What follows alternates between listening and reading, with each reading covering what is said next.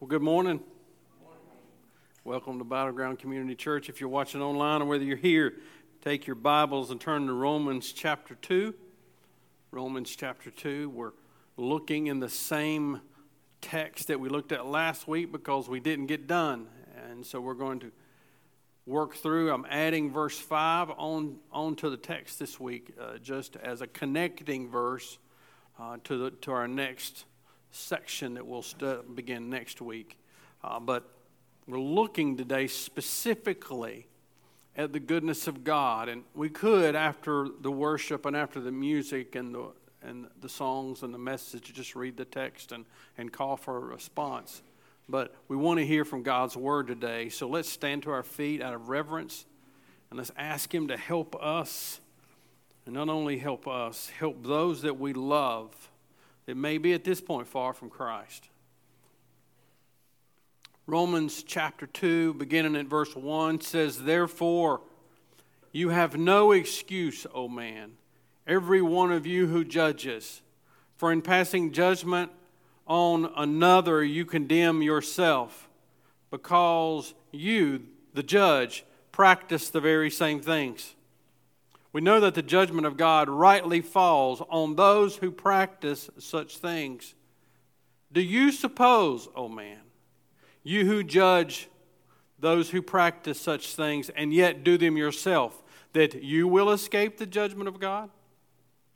Or do you presume on the riches of His kindness and forbearance and patience, not knowing that God's kindness is meant to lead you to repentance? But because of your hard and impenitent heart, you are storing up wrath for yourselves on the day of wrath, when God's righteous judgment will be revealed." Let's pray. So, Lord, we thank You for gathering us here today. And, Lord, some are not able to gather today or watching online. And, Lord, we thank You for the ability of technology and the ability that You give people to create such things, or even what we say today can go out. Not only that it can be stored and watched from years to come. It's just amazing, Lord. Even that is grace today. But Lord, help us to understand. Help us not to take Your grace for granted in our lives. Bring people to repentance today, maybe for the first time, or maybe to restore relationships that need to be restored. We give this time to You. In Jesus' name, amen. So last week in this verse, we looked at the contrasting reality of judgment. That is, man's judgment versus God's judgment. And so this is important. Judgment is the focus in this section, not salvation. Let me say that again. Judgment is the focus of this section, not salvation.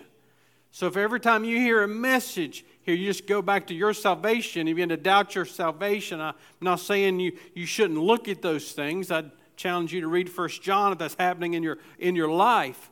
But the focus of this text is judgment that is coming. And it's coming on everyone. No one is exempt from it. So that should bring up some questions. He asked the questions to these people in their spiritual pride who think they're okay because they are a certain ethnicity, or they have a certain background, or they've done a certain thing. Do you think that you will escape the judgment of God? We brought in last week the log and the speck principle of Matthew 7 to show how unreliable our judgment is. The conclusion of this text is, when you condemn others, you will face the same condemnation.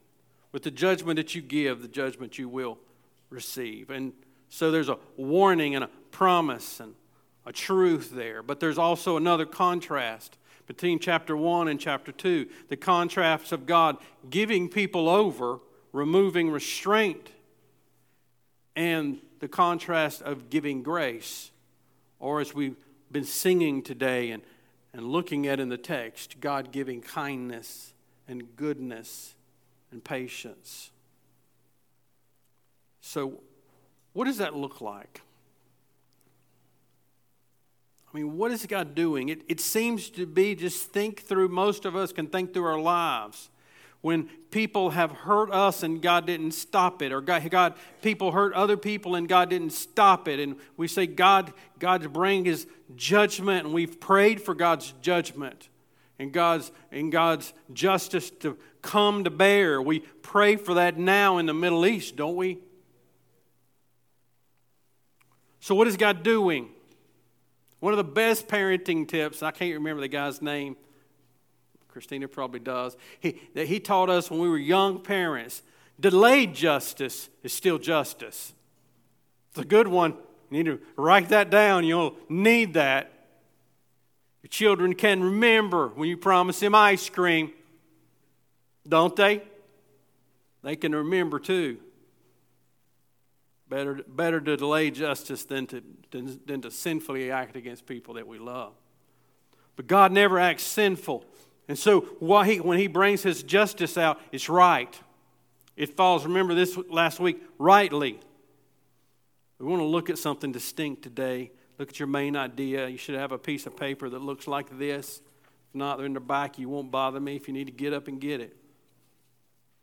The gospel reveals man's need and God's kindness. So last week we looked at man's need. This week, God's kindness that calls all to repentance. Just very simple outline today. The reality of God's goodness and the response to God's goodness.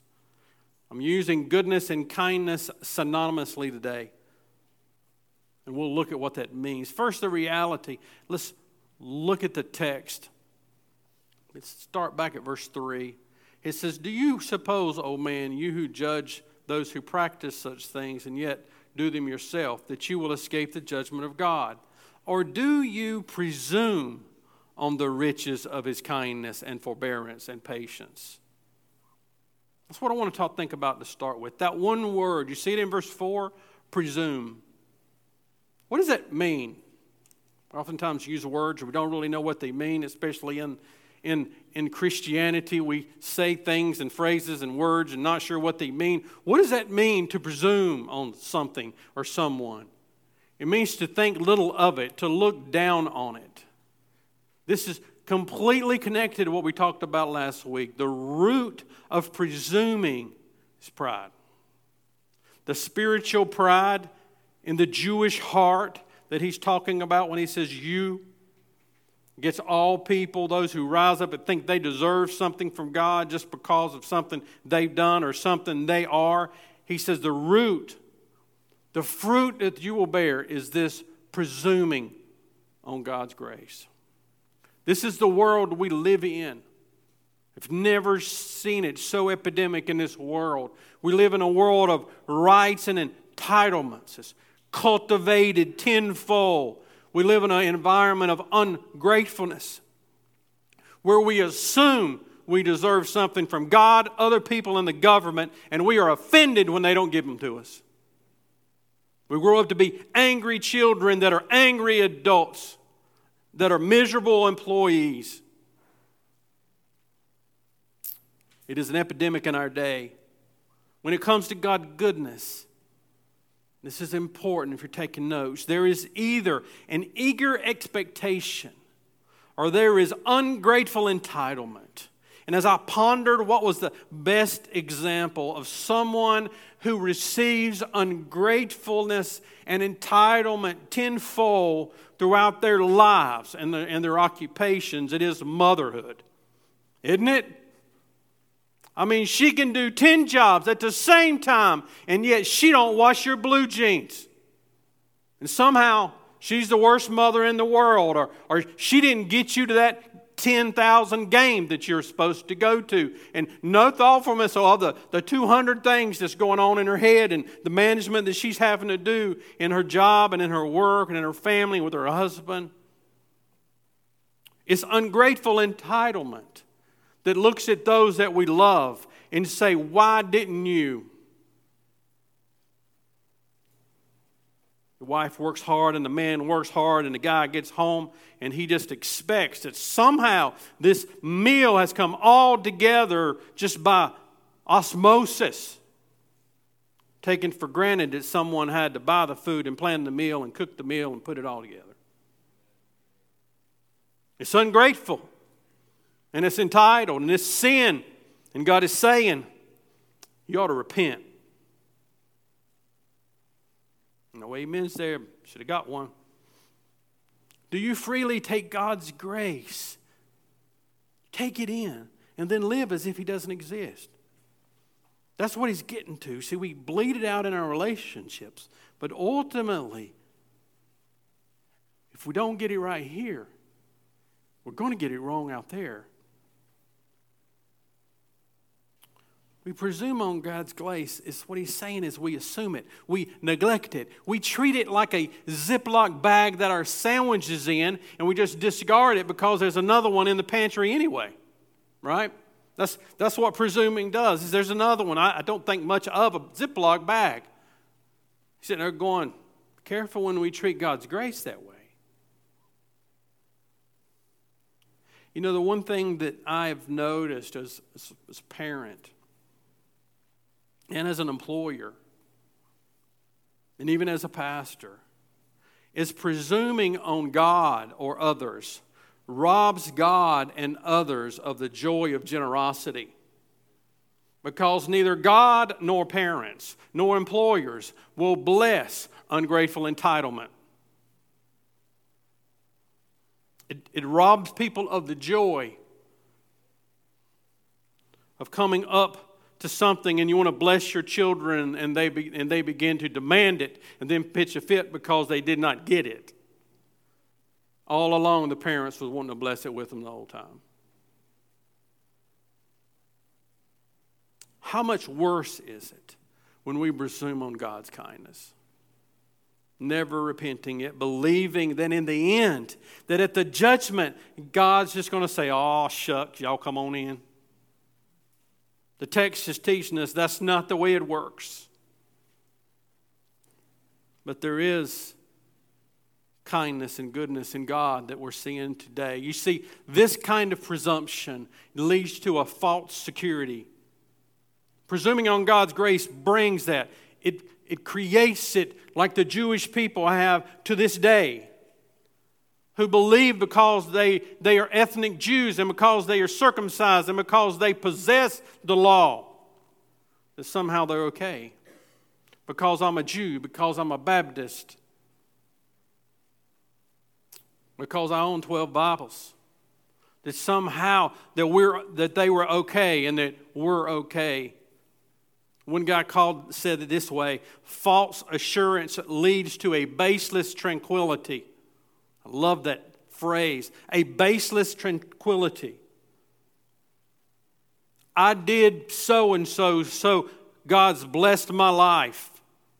Means I did this, so I deserved it, so God gave it to me. Self-righteousness produces artificial security that will not last and that will not give you peace in a storm.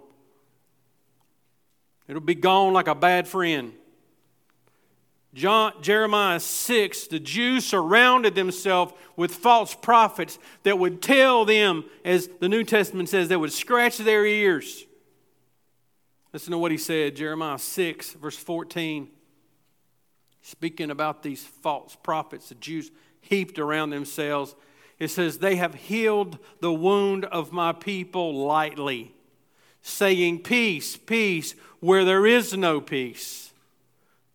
Were they ashamed when they committed abominations? No, they were not at all ashamed, and they did not even know how to blush. Therefore they shall fall among those who fall. At the times that I punish them, they shall be overthrown, says the Lord.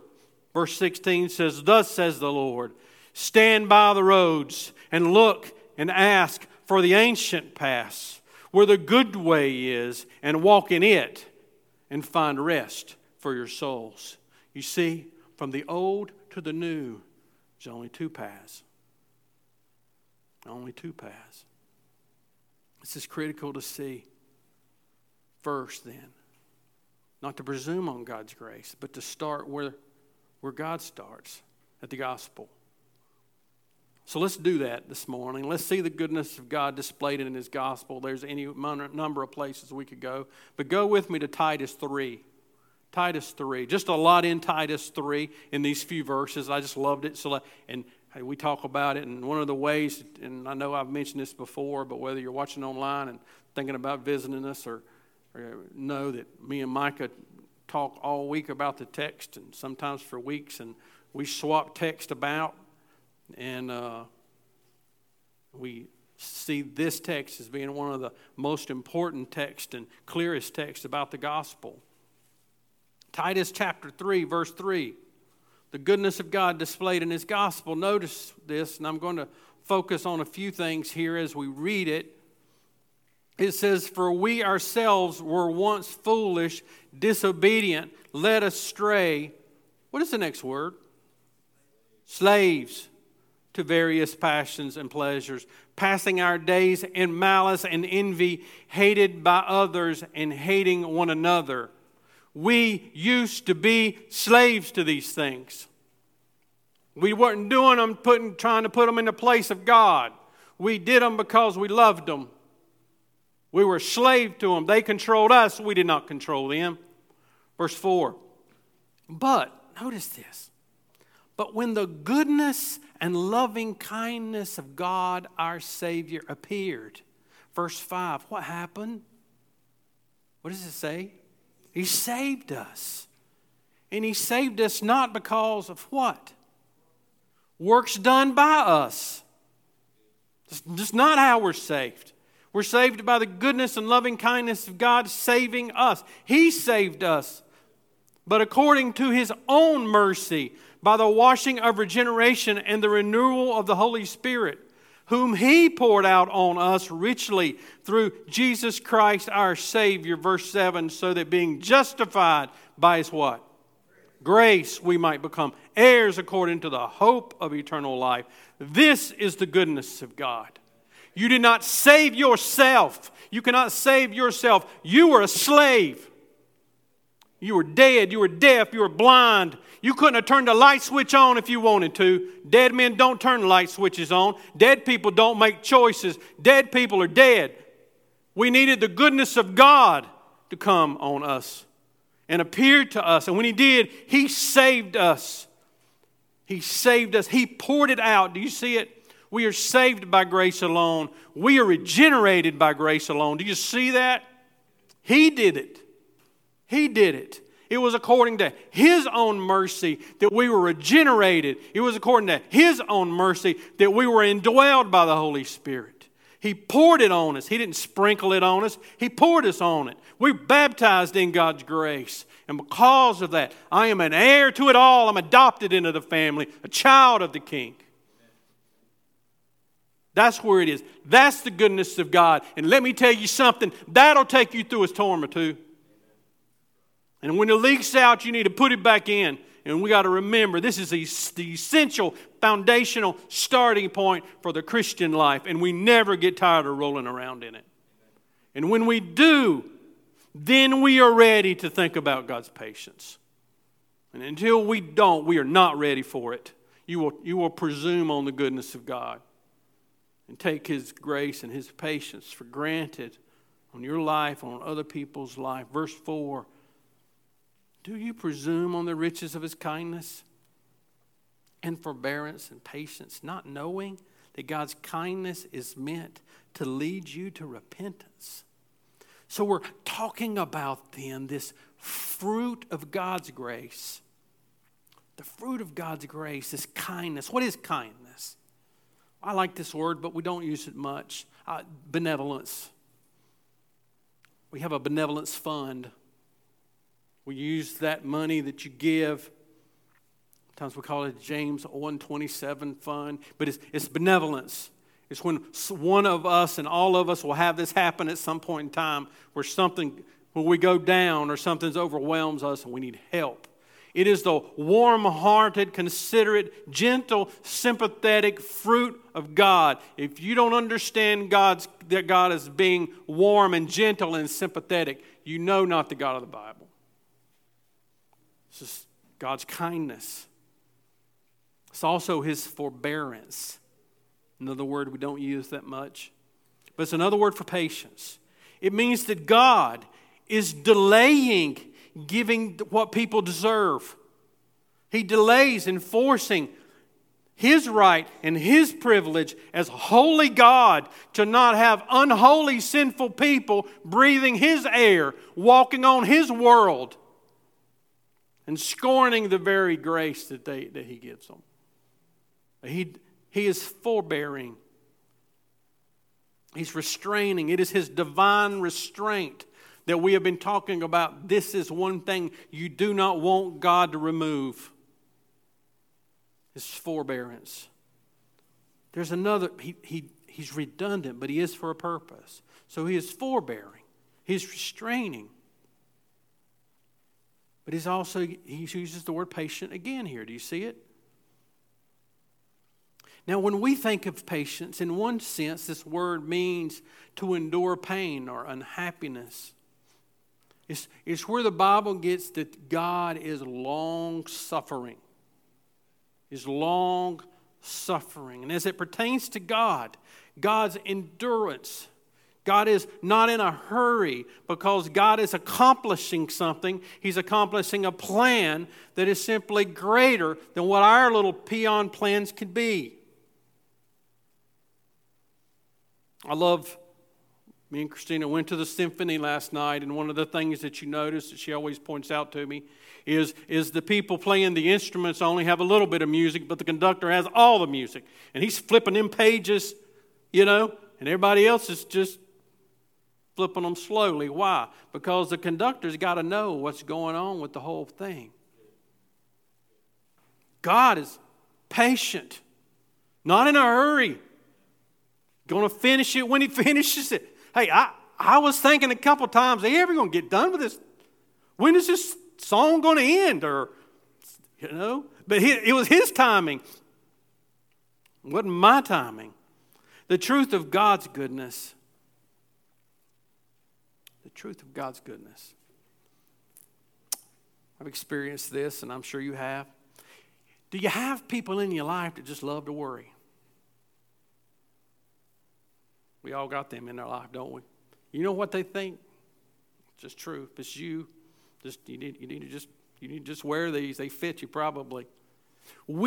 People who worry all the time look at people who don't as careless, apathetic, or even lazy.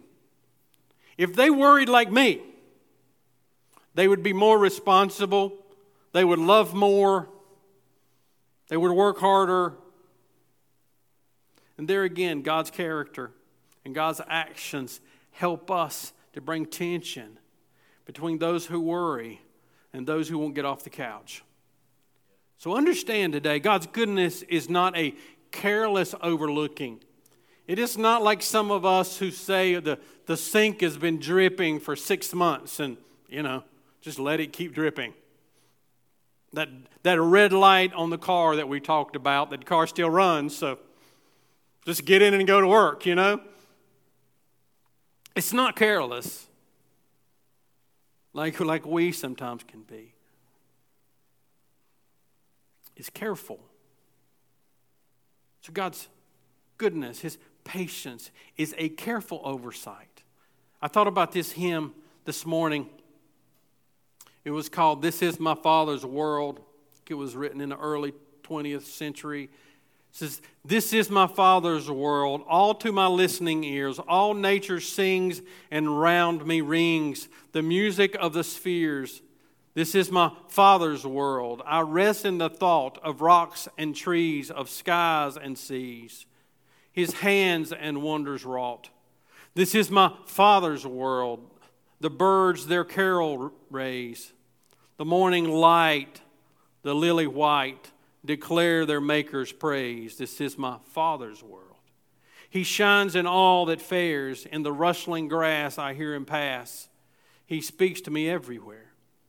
This is my Father's world. Oh, let me ne'er forget that though wrong seems oft so strong, God is the ruler yet. This is my Father's world. Why should my heart be sad? The Lord is King. Let the heavens ring. God reigns. Let the earth be glad. Don't forget about those old songs. God's goodness is careful oversight. And that points to his purpose. It is purposeful oversight. I know not a passage that can help us understand more Romans 2:4 than 2 Peter. So turn with me again. I know we read that a couple weeks ago or so, but let's look at it again. 2 Peter 3, verse 8. Now let me explain where you find your place. The context of this is critical. This passage has been stripped out of its context more times than John 3:16. The context of this passage is suffering believers who are being scoffed because we believe that the Lord is going to return, and yet year after year and generation after generation He has not returned. And so people sitting there going, why are you still believing it's Jesus? You believe that He's going to come back. He's not come back. Your parents died, they died, everybody's dying, He's not coming. What are y'all doing? What are you wasting your time for? And so Peter says, verse 8, but do not overlook this one fact, beloved, that with the Lord 1 day is as 1,000 years, and 1,000 years as 1 day. The Lord is not slow to fulfill His promise, as some count slowness, but is patient towards you, not wishing that any should perish, but all should reach repentance. Peter is comforting believers here. This is first. Don't strip this out and start turning this into an evangelistic text before you understand the primary purpose of this text is to comfort believers. You could read it this way. The Lord is not the Lord, but is patient towards you, not wishing that any of you should perish, but all of you should reach repentance. He is patient toward you. Who is to you? Those who will be saved. He's given hope to Christians that are saved, and yet they're being scorned because God has not returned, and they're being told that God is not going to return. And He says, you need to stop and realize that it is God's patience that brought your salvation. God's got patience. He's patient. That's why you're saved. And it doesn't make any difference how much we want Jesus to come back, because Jesus is not going to come back till all those He desires to be saved are saved. That's what He's saying. And I don't make the news, I just deliver it today. But that was good news. That was comfort to believers to know, as God has been patient and delayed His justice so that I could be saved. That's what He's doing today. So though evil seems like it's reigning, God is saving and justice is coming. God's patience brings us then endurance. God doesn't function on our timetable with that 1,000 years is a day, and a day is 1,000 years. He's not in a hurry. That's that patience. He's given us then, through this promise, the endurance that allows other people to be saved, even if we have to suffer, even if we have to be scorned, even if evil seems like it's reigning for a period. God's patience brings our confidence. God will save those He desires to save, and God will return on His own timetable when He is ready to return. Until then, God has given us a job to do. God is patient. He is kind. He is long-suffering. But the gospel also not only brings a reality, it brings a response. There's only two. Again, back to chapter 2. Verse 4 says, or do you presume on the riches of His kindness and the forbearance and patience, not knowing that God's kindness is meant to lead you to repentance? God's goodness demands our repentance. I know we don't like that word, but an imperative is an imperative. If you don't know what an imperative is, look it up when you get home. That's why you go through school and learn English. An imperative is a command.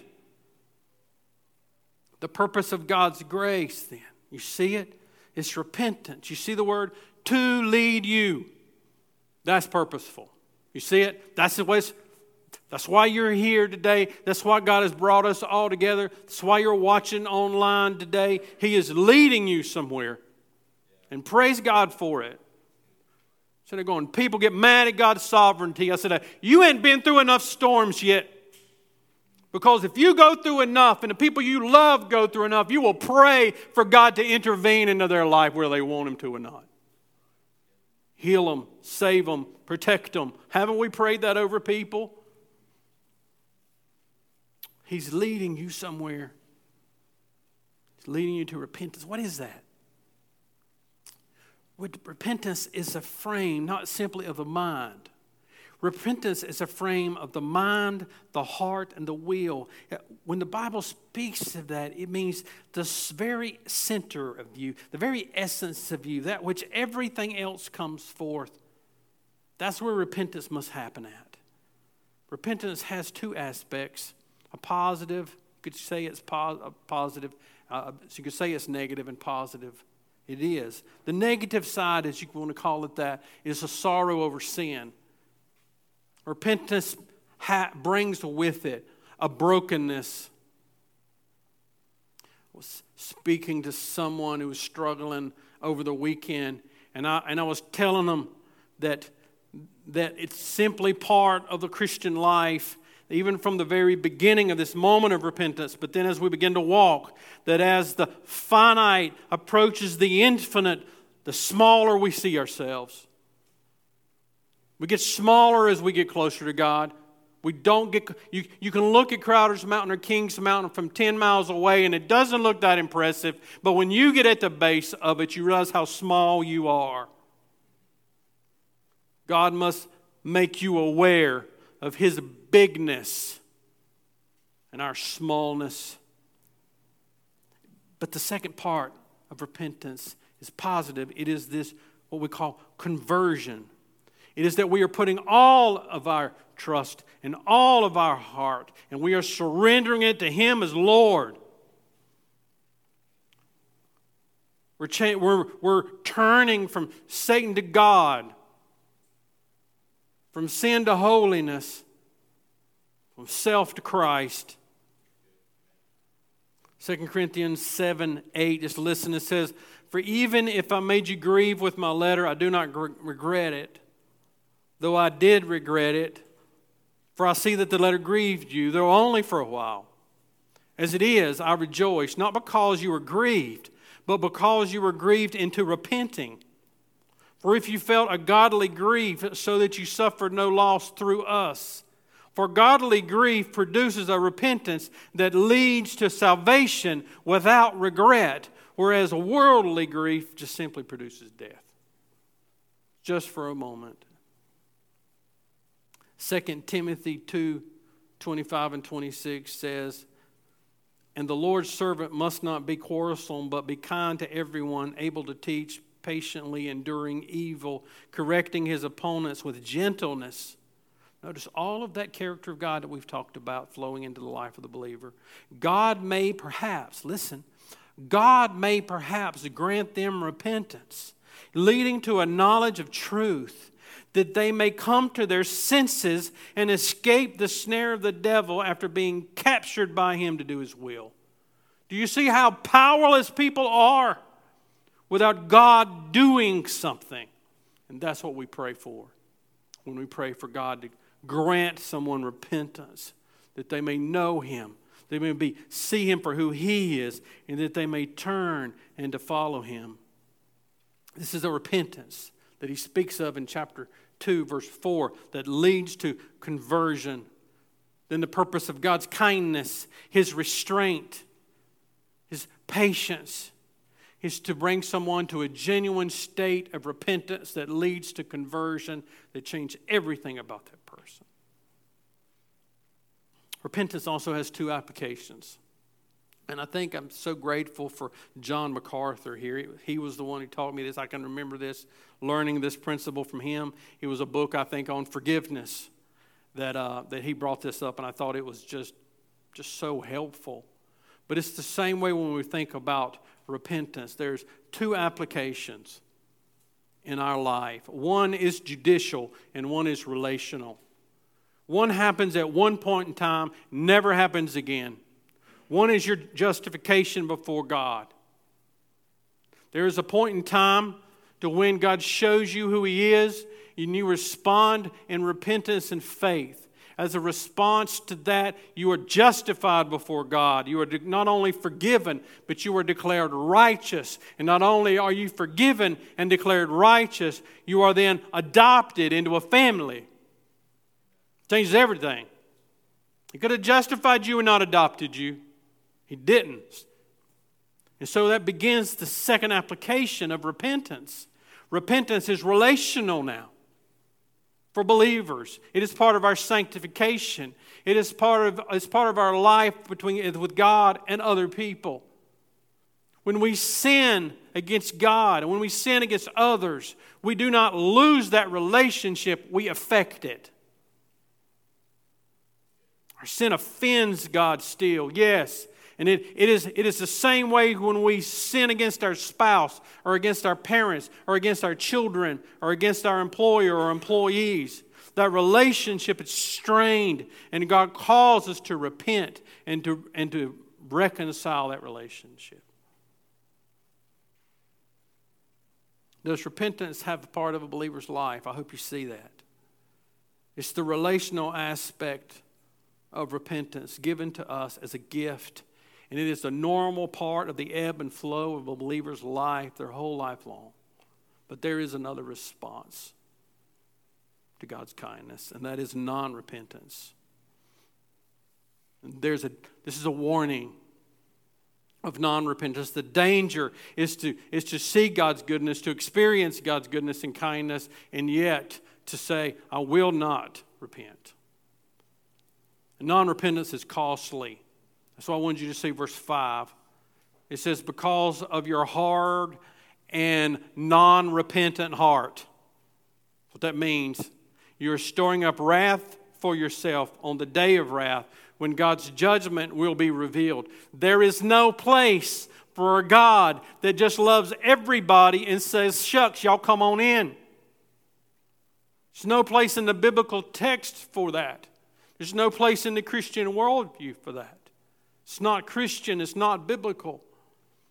What happens if God simply stops working? Hardness.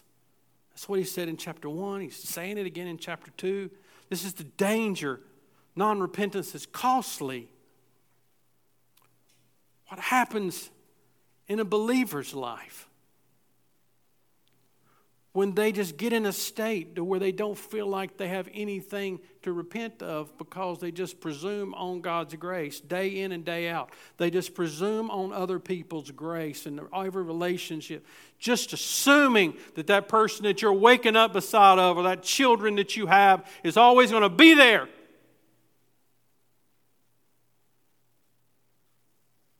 It's costly for the non-believer and for the believer. What does it cost a believer? It costs you what John 10:10 said is the abundant life.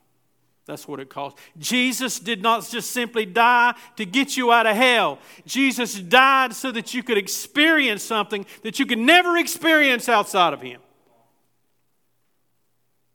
Does your life feel abundant? Is it characterized by peace and joy, a fullness? I lay before you this morning 2 paths and 2 lives and 2 destinies. And the Bible says, choose life. Where is the goodness and kindness leading you? Took me back to 2 Peter. 2 Peter. As a result of God's kindness, God's patience, bringing all His children into the house, into the family. It's because of this and because the Lord is going to come back. Those 2 realities. Look at verse 11. It says, since all these things are thus to be dissolved. That's what's happening when He comes back. What sort of people ought you to be in lives of holiness and godliness? Waiting for and hastening the coming of the day of the Lord, because of which the heavens will be set on fire and dissolved, and heavenly bodies will melt and burn. But according to his promise, we are waiting for a new heaven and a new earth in which righteousness dwells. Therefore, beloved, since you are waiting for these things, see the patience? Since you are patiently waiting for these things, be diligent to be found by him without spot and blemish and at peace. And count, I love this. This connects, Peter's connecting Paul's letter. And count the patience of the Lord as salvation. Let me say that again. And count the patience of the Lord as salvation, just as our brother Paul also wrote to you according to the wisdom given him. There's Peter saying, hey, you remember what Paul wrote over there about this? It's true. It should orient us toward missions. Listen, the best resource that I have given you in years is that 3 circles, and I wonder how many of us have practiced it. It's every situation in your life. We were sitting here praying for the students in the school systems whose lives are characterized by what? Brokenness. We have a mission to do. We do not need to characterize our life by the worry of the what-ifs, but by the work that God has put before us. We must be found being like Jesus. That's what he's saying. The more you do that, the more you will feel the abundant life in your actual life. How are you going to respond today? I don't bring this up often, but I think this is important.